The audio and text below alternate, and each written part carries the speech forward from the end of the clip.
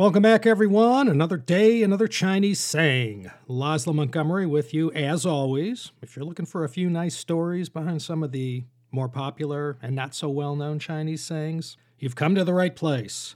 And for our Chengyu for this time, I'm featuring a saying that was as true back in the Qin dynasty from whence it came as it is today. In fact, any dictator from any century in world history pretty much owes their very survival to this great Chinese saying. This one is the linchpin on which all dictators, autocrats, tyrants, and authoritarian government leaders owe their power. China History Podcast listeners all know this one. The story behind these four characters are as famous as the saying itself. Zhi Lu Wei Ma. That's right, 207 BC, the final years of the Qin. And we owe this story to none other than El Gran Historiador himself, Sima Qian, and in the chapter entitled Qin Shi Huang Ban Ji, from this most famous of ancient works of Chinese historiography, the Shi Ji, we get this classic. Zhi Lu Wei Ma. From the season 6 opener, Zhi Sang Ma Huai, point to the mulberry tree and scold the locust tree, you surely recall the character Zhi means to point at. And a Lu, well, that's a dare. Zhi Lu, to point to a dare. Wei, well, this is a character with many uses and definitions, but for our purposes in this episode, it means to act as, or serve as, or to be, or to mean. And the final character, Ma, well, that's a horse. Point, dare, as a horse. Not that difficult to figure out, but without already knowing this famous story from 3rd century BC China, you really can't know for sure, and you certainly can't appreciate it as much. Top billing in this tale, of course, is none other than the maybe not eunuch Zhao Gao, featured not only in the Qin Dynasty episode, but also in the Eunuchs of China series, part 1. Besides the inspiration behind this great Chengyu, Zhao Gao is also remembered as one of the earliest eunuchs, and boy, did he ever give them a bad name. He's one of the more reviled personages from Chinese history. So let's get this show on the road and find out why. No need to rehash the glory years of the Qin dynasty, nor its illustrious founder, Ying Zheng, who reigned as the first Qin emperor. Let's go straight to the peculiar ending that's a favorite of so many lovers of Chinese history.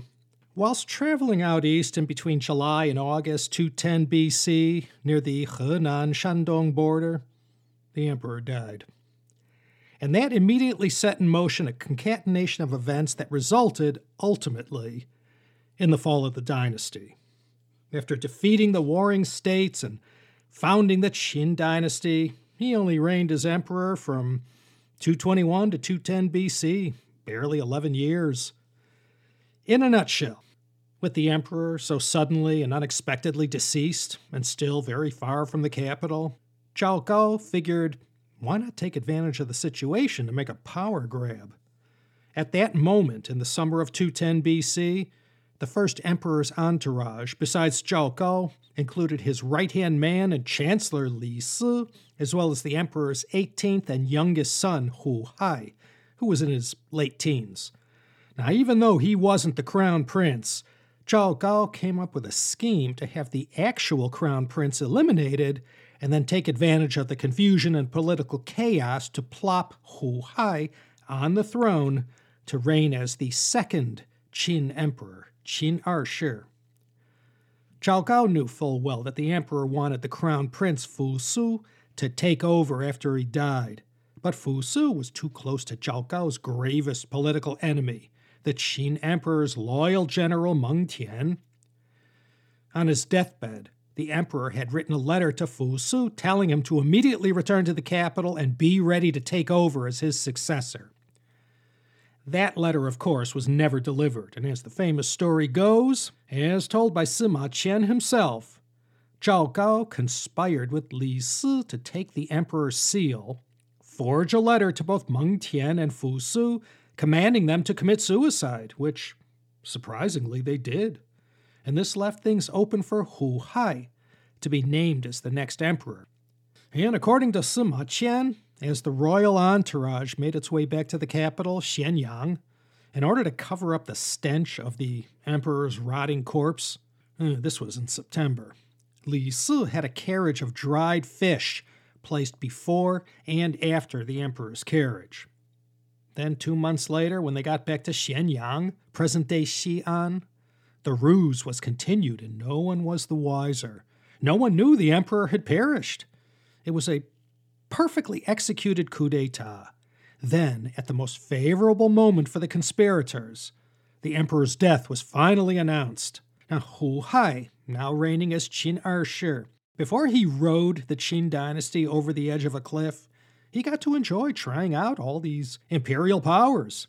He may have been the Qin emperor's son, but he was no Qin Shi Huang. With this inexperienced, malleable 21-year-old spoiled boy on the throne, Zhao Gao was able to quickly assume political control and manipulate the levers of power. Qin Ershi was happy just to hang in the palace and sample all his deceased father's perks and let Zhao Gao run the empire. Zhao Gao, while the emperor was busy having fun, began to consolidate his control over the levers of government. Now, any would-be autocrat with 2 or more brain cells in Zhao Gao's shoes, looking to assume dictatorial powers, knows you gotta suppress all dissenters. Anyone who isn't standing with you is against you, and they gotta go. And so we get to the part of the story where this Chengyu comes from. One day, Zhao Gao came up with the idea to bring a deer to a meeting with the emperor and all the top palace officials. And he displayed the deer in front of all those assembled and offered it to the emperor as tribute. And before everyone standing before the emperor on that fine day, Zhao Gao regaled the animal's fine merits, calling it a perfect horse specimen. Everyone there knew that wasn't a horse. It was, beyond the shadow of any doubt, some species of deer, a lu. It wasn't even a member of the genus Equus. The officials all started mumbling and looking at each other. They didn't know what to make of this. This animal standing before them was a deer. But this snake, Zhao Gao, he was saying it was a horse. Even the emperor, after first denying the deer was a horse, well, he always went along with anything Zhao Gao said. Zhao Gao asked the officials all standing around, pointing at this hoofed mammal, deer or horse? Some of the officials twigged on what was going on, and they figured if they knew what was good for them, they better hop on that train and call that deer a horse.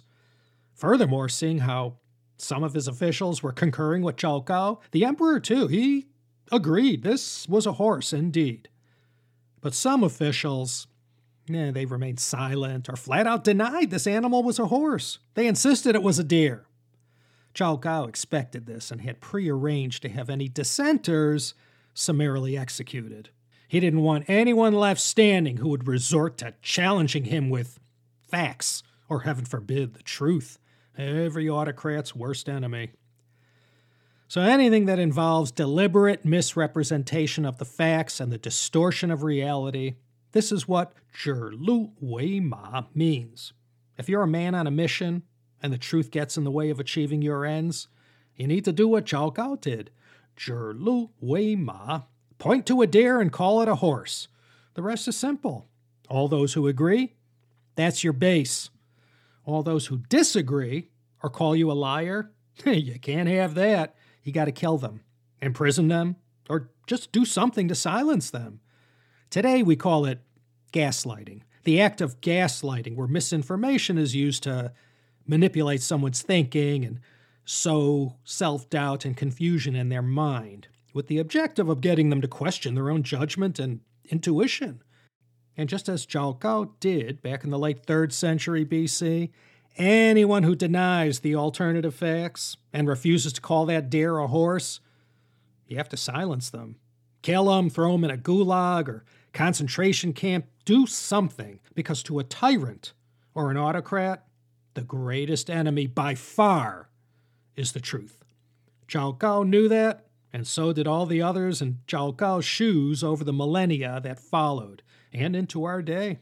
This is a variation to the Hans Christian Andersen folktale about the emperor's new clothes. Dictators don't like to be told anything they don't want to hear.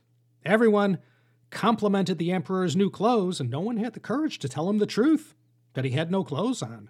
The possible repercussions for speaking the truth were too deadly and perilous, and people, being people and all, valued their lives.